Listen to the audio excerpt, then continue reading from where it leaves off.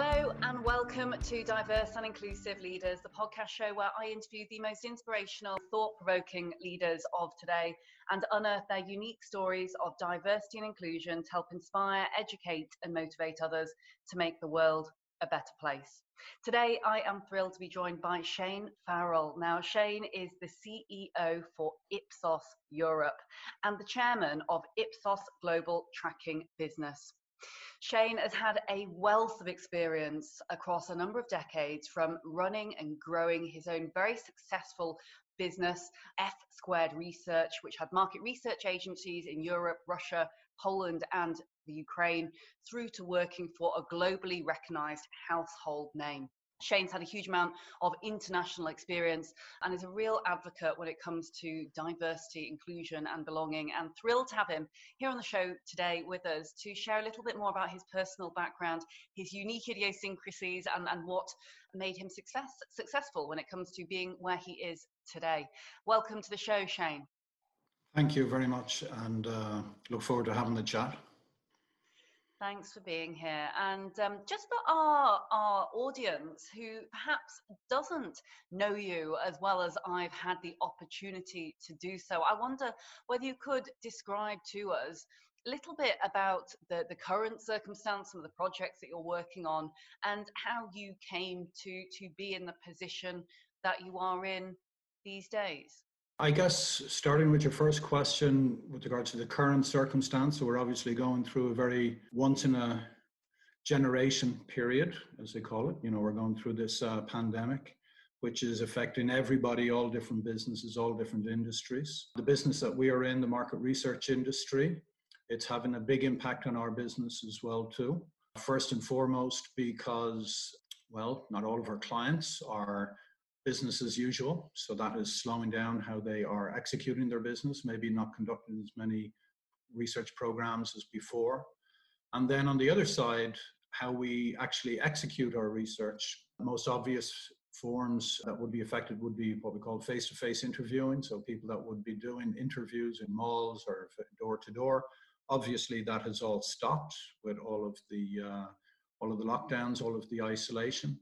But it's also a period where we're going through a lot of change. It's very interesting sometimes when you have change forced upon you, that you have to move very, very quickly. So in some parts of the world where we would normally do a lot of face-to-face interviewing, maybe more, where we'd be working for doing governmental research, or we would be doing work in developing markets, that we've put a big effort to moving a lot of that to online research. Interestingly, we have some feedback that our participation rates, response rates from people that we're interviewing are up. Because why? Because people are at home, they have a little bit more time. We're actually able to interview some professionals that would be more difficult to reach. So it might even sound surprising, but in the healthcare industry, obviously the healthcare industry, all of the doctors very busy, but there are some specialists where particular procedures are put on hold, and some of these people are available to help us with trying to give information back to our clients. But yeah, it's a huge period of turmoil. You know, we believe, as one of the biggest market research companies, you know, if you just look at the news every day, what's coming out, it's all about data. It's all about, you know, everybody's looking, you know, it's not very nice, but, you know, what are the death rates? What are the number of cases? And at the end of the day, that's statistics that are coming back, and those statistics have to be accurate. Everybody's, you know, there's been a lot of questions about, you know, not so much the accuracy, okay, maybe more in some countries than others, but, you know, what are those measures being measured over? You know, for example, in Ireland, they were reporting 71 deaths 2 days ago, but then they said that was over a period of 3 days, not over a period of 1 day. So, and the reason I'm saying this is that when we're all locked down in our homes, we're hungry for information, and we're hungry for the right information, accurate information, because there's so much information out there. And for our clients, I think it's going to be, and our clients span all different industries, whether it be this consumer packaged goods, whether it be healthcare, automotive, high tech. Everybody's looking for accurate information right now. And I think the best that we can do as an industry, market research industry, and as a company is to provide accurate, timely, fast information that can guide us in making decisions. Because you even look at what's going on, at a governmental level. The governments, our leaders, our elected leaders, most of them elected anyway, are relying on experts to govern how they make their decisions. You will see that, whether it be prime ministers or presidents or whatever, they're relying on experts in healthcare, in virus control, to help make probably some of the biggest decisions that are affecting, a generation. We've never had anything like this. So the reason I'm saying all of this is that information is so important because it guides our decision making. That's where I think market research has a role to play. Maybe not at the very center, but we have a role to play in all of that. Well, they say information is power, and it certainly is at this point in time, isn't it? Because ultimately, with all the uncertainty, it's very, very difficult, I think, for business leaders and for people in general to make decisions as to what to do next. And if we aren't looking at the data and we aren't looking at the market research, then very hard to almost make guided decisions, as you say. But Shane, I wonder whether we could rewind the clock a little bit, because I'm very interested to know how you came to be where you are. I know that you studied over in Ireland, you did your degree there and actually set up your own business, pre-working for the household name that is Ipsos. Talk to me about how that happened, because you've been across to America, you've been and traveled across many different countries and seen a lot of different things and kind of landed for a long time in Europe. And I think what was fascinating when we've spoken before is some of the international cultural pieces that you've experienced. Like most market researchers, I fell into market research. Very few people come out of university saying, I want to be a market researcher. And that doesn't mean, I'm not putting down the industry by any means. It's just most people, they kind of fall into market research. So how I ended up doing so, I'd studied a Bachelor of Science in business in Dublin. In Trinity College, yeah. Then as was the time when I came out of university, there was very high unemployment, even higher than what they're predicting for next year, or this year, which is terrible. It'll be very interesting to see what will go on in all of the different countries with the high unemployment rates. Anyway, it was normal, and back then in Ireland, to have most of the educated people, they emigrated. So I went to the States, and I was in Washington, D.C., and I took up a part-time job while I was looking for a full-time job. And that part-time job was working in a market research agency doing what they call coding, which is essentially you're going through all the questionnaires of open-ended responses and putting them together in an understandable manner. Anyway, I was doing that as a part-time job, and then the owner of the agency, a guy called Dr. John Wolfel, a small agency, offered me a full-time job. So that's how I came into market research. It was a great starting place because it was a small agency of 25, 26 people. He was what I consider, I've met a lot of market researchers. They're probably one of the best market researchers that I've ever come across. PhD from Michigan in sociology. That's where a lot of the top researchers would come from in the States. And he believed in knowing all of the basics. So I had to go back and restudy a lot of stuff that I'd studied in university that I thought I'd never use, a lot of statistical methods. I was not allowed in front of a client until I could be able to explain things like regression on paper, perceptual mapping, a lot of scientific stuff, statistical methods. But it was great training because it got you, on the basics. I spent 6 years there. Then I had an opportunity. I want to talk about life decisions. I had 2 offers at the time. One was to work for one of the big telcos overseeing their division in the Caribbean. And then I had another offer, which I didn't know what to do with, but sounded very interesting, which was to start a business in Russia. That was back in 1994. The wall had just fallen. Market research didn't exist in Russia. However, there were a huge number of sociologists and statisticians or whatever. So anyway, I want to talk about decision making. I had 1 week to make up my mind as to what I was going to do. That week is probably one of the most important weeks of my life when I look back on it, because life is all about the decisions that you take at any particular point in time. I didn't know anything about Russia. I didn't speak Russian. I still don't, by the way. but I decided it was a chance and it was an adventure, and it was, it was like, okay, let's throw everything up in the air. But I also had ambitions at the time, to be honest, to be an entrepreneur. And I was very lucky that I was put in contact through some friends with the global CEO of Citibank at the time. And he had just started business in Russia.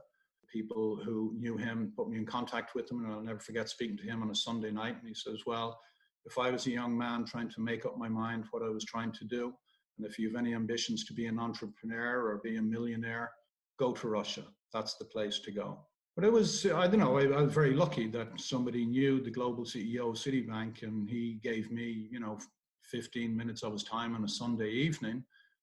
Was he right or wrong? I didn't know who the guy was, but, you certainly listen to somebody like that. I look back on it, and it was probably one of the best decisions I ever made. Anyways, I had moved with an American company in 1994. Then I saw the opportunity to start my own business, F Squared, together with a partner, Michael Fodor. So it was Fodor and Farrell. That's where the F Squared came from. We opened doors on April 1st, 1997. And we always said April 1 was our favorite date to do that, because we didn't want to take ourselves too seriously. We wanted to take the business serious. We built the business up, but after 1 year, we had a crisis. In 1998, we had to make a decision. Do we go back home, or do we keep going? We decided to keep going. I look at this crisis now, and I compare that with what we did back then. That crisis lasted for over a year, and that's where people, I think, need to understand today that this crisis is not going to be over, the middle of May when we open the lockdown. It's going to go on for a year. If you want to get through a crisis, you've got to have a long-term plan. Anyway, 2002, 2005, we sold the business to Ipsos. I've been with Ipsos ever since. I was looking after their Central Eastern European business, looked after EMEA, now looking after Europe. I've had a number of different jobs. So yeah, I spent a good number of years, spent about 8 years in Russia, and I spent about 8 years in the States. That is such a fascinating story. And I think what's brilliant is you've demonstrated that power of connections. I say this to many execs and even aspiring leaders as well, is never underestimate the power of the network and the power of a conversation or a coffee. You never know where it will lead. And I know this is an exceptional example whereby it led off to great things, your own business, and then obviously selling that to Ipsos, which is just an amazing story, and I'm sure one that many people dream of, but it is really quite remarkable.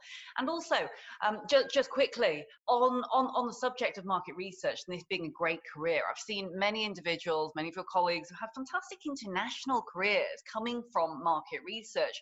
Yeah, I don't see huge amounts of advertisements for individuals or youngsters thinking, hey, I want to be in market research. But it seems to me to be a career that really does give a huge amount of worldwide opportunities. That's true. I think the industry it's gaining some more exposure than it used to have. We used to be the guys and girls that we were locked in the back room, and all of the colorful creative ad agency guys and girls, they were the ones that were out front, that were taking the front page of the news, as it were, in the marketing world. I think it's changing a little bit now, because you've got data now is at the very core of everything.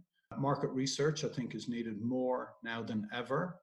I think we could probably do a better job as an industry in promoting itself, in terms of encouraging people to take it on as a career, maybe joining up with the universities a little bit more.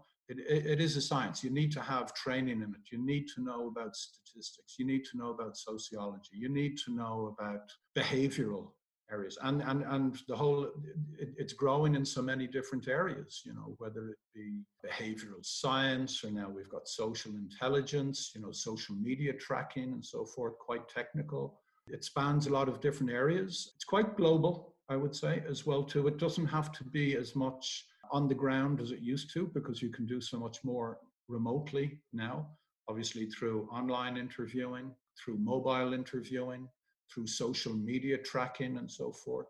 But the industry follows the clients, at the end of the day.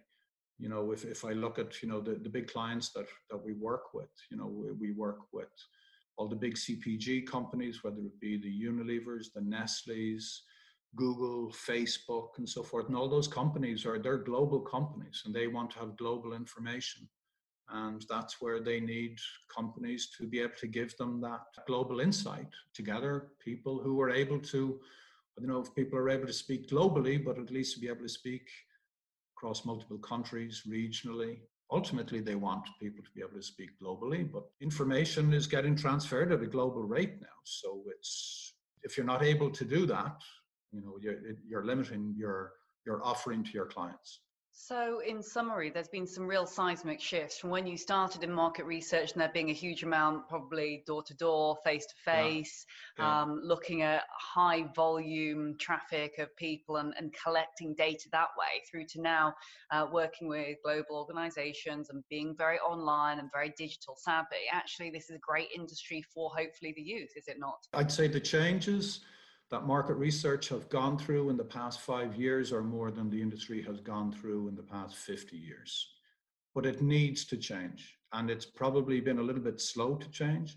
But what I would say is that the science behind it, the statistics, the knowledge, still remains at core importance. So what has changed? The means of data collection, the means of one of the most important approaches that companies are looking for now is multiple data sets. So you've got your internal data, you've got external data, you've got social data. They need companies to be able to help them pull all of that together. Of course, there are platforms that help to do that, but then at the end of the day, you still need people to be able to join all of the dots. I know when we would work for companies like Google, who have more information than probably any company out there, they still, I think they come to companies like Ipsos for two reasons. One is that Google is founded on science, a couple of guys who are, data scientists at the end of the day, engineers, and they appreciate people who also have that knowledge, because you're not just born with it, you need to be educated in it. And then to be able to interpret the information. And while, huge advances have been made in terms of, algorithms and so forth and pulling information together, they still need people to help put that story together afterwards, or to help pull together different pieces of information to put the story together. That makes absolute sense, and it's very intriguing. And for those who are listening in, if you're not a seasoned executive, but you're midway through your career or you're deciding what you want to do, nothing more than that summary there, absolutely says data science and algorithms, all that stuff is now, it's a lot sexier than it used to be. It should be a lot more attractive to the youth. So if you want to get in to market research or data capture, it's a great industry, an absolutely fascinating industry, as Shana said. And I just think, as you've mentioned there, Shana, it is one of the industries that we've seen such incredible seismic changes happening. And I think it will be the foundation on which our future is built on, ultimately. I hope. Yeah, no, there's still a lot more to go. I think the industry still, well, to give you an overview, lots of other industries are now entering into the market research industry. So you've got a lot of consulting companies that are coming in. Yes, indeed. You've got a lot of data-only companies that are entering, like platforms. The industry is going through a huge change in that it is being expanded because it's including all different areas, but it's also getting a lot more competitive.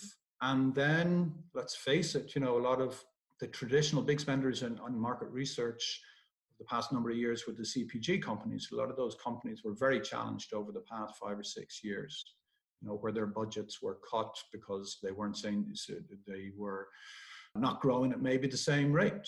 5, 6 years ago, everybody was going global and everybody was growing at a steady, 5-10% per annum. And then boom, the whole world changed, and companies suddenly were only growing at about maybe 3%. And there's a big difference between growing at 3 versus 5 to 10. And because of that, that cut back on some budgets. But then we have new companies, the likes of Google and Facebook, that, need huge amounts of help with their information as well too. And they're beginning to fill the void of maybe where some of the more traditional companies used to be at the forefront. Interesting. And before we run out of time, Shane, I Right. must ask, because I know that you're a real advocate of diversity and inclusion and belonging, and we've spoken before and ended up discussing gender diversity and cultural diversity. And I wonder whether you could talk to me very briefly before we get into the lightning round, just about some of the experiences that you've had when it comes to diverse teams and the benefits, I guess, of diverse teams, having worked a lot within Europe and the cultural differences within different areas of Europe and indeed Russia. You mentioned there it was just after everything that happened with the wall. I'd love to explore some of your cultural experiences over the time. Yeah, I think well, when we talk about diversity can mean a lot of different things. I know there's a push on within Ipsos, as there are across a number of different companies, obviously, to make sure that there's more of a gender balance, especially at the more senior level. If I look at the area that I oversee within Europe, Eastern Europe is actually a good role model for what we're doing there.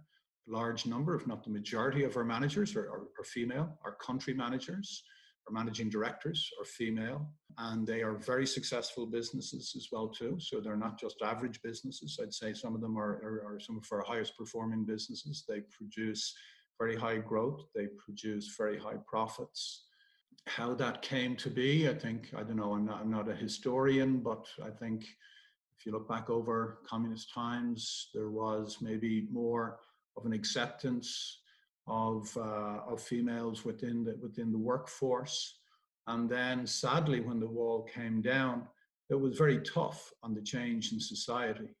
And I think maybe the females were the stronger of the two genders, and they were able to deal with those changes a little bit more than the males.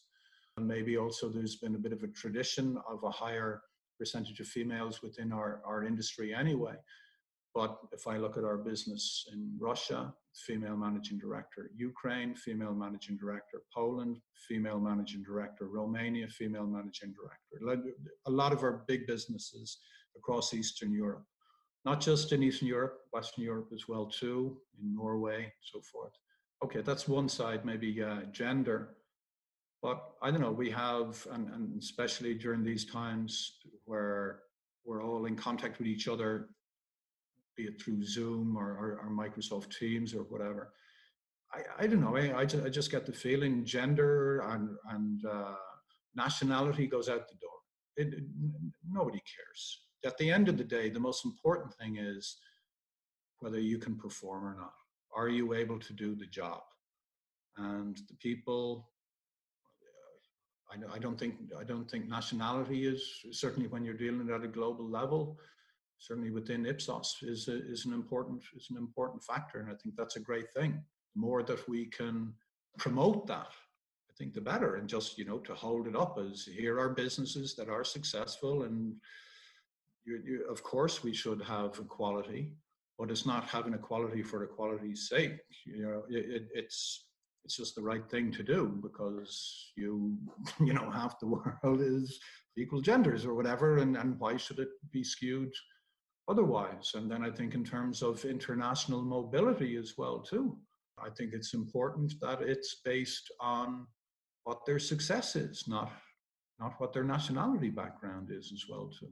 Indeed, and it could be a great spearhead for Meritocracy, really, having this capability now where almost everyone can communicate digitally and online. And so those that are, taking parenting just as an example and flexible working, it makes it far more easier. So I think we could see some real great shifts in what you've said there when it comes to equality, and the fact that people are caring less, because frankly, if you're behind a screen or you're behind a laptop, and who really cares as long as the work is getting done? And hopefully the world starts to really see that those businesses who might have been in archaic ways of working that insist on being tied to a desk 9 to 5, it is not necessary. And if we can survive through this time, then perhaps there can be some great changes in the future. Yeah. But But Shane, just before we go, I'd love to just go into a very quick lightning round. I know that you're super busy and I am keeping you here. No, it's okay. But a couple of last questions that I had. I'm going to give you about 30 seconds to answer each, if that's okay, because I could talk to you forever and a day about culture. And I'll have to get you on another podcast now to talk about culture in Europe, because it's just so fascinating, that as a subject, and how geopolitics, all this kind of stuff. Anyhow, lightning round. 30 seconds per question. What does diversity and inclusion mean to you personally? That you go in with an open mind, and it's down to how successful the person performs the job. It's an open-mindedness, and then it's up to the individual to prove themselves. Indeed. And how about your secret to success, if there is one? Yeah, I'm not sure I'd consider myself a highly successful person. I don't know. Like if you think about mantras, I don't know, take a chance, but only do so if you're ready to persevere. Because if you're not ready to persevere, taking a chance is, it's gambling, right? That said, there's a fair bit of gambling when it comes to entrepreneurship, I think, and it sounds like you definitely took a couple of risks in the early days. I know for sure. No, I would. Paid off. I know I would agree with that, but I think you got to be ready to persevere as well too, because okay, some people get lucky, but I guess it's just with hindsight. Like if you're going to take that chance with in mind that you're going to have to put in a lot of work, a lot of hard work behind it. And if that's what you want to do, then it comes down to, is this what you want to do? Then you'll happily persevere. Perseverance is very, very key skill to have. They say tough times don't last, but tough people do. And whether it's building a business or being in the world of business in general, I think you definitely need to have that. Yeah. Also, who's been the biggest inspiration when it comes to your career or indeed personal life to date? Oh, I don't know. Maybe my father. I don't know. I don't go around with like big heroes or whatever. I think heroes are maybe too influenced by idols and celebrity and all that kind of stuff. I don't know. My father was a guy that I would hold up in high regard. Bright guy, but had a very well-rounded life. In addition to his job, his family, had his hobbies. It's like sad is the man or the woman that doesn't have a hobby as well too. So I think maybe the first guy that I worked for in Washington, because he was a brilliant researcher. My former business partner, I would call him an inspiration, because we're partners. If partners can't inspire each other, it's not a good partnership. Ipsos CEO, Didier Truchot, he took it from a 2-person company up to 18,000 employees today.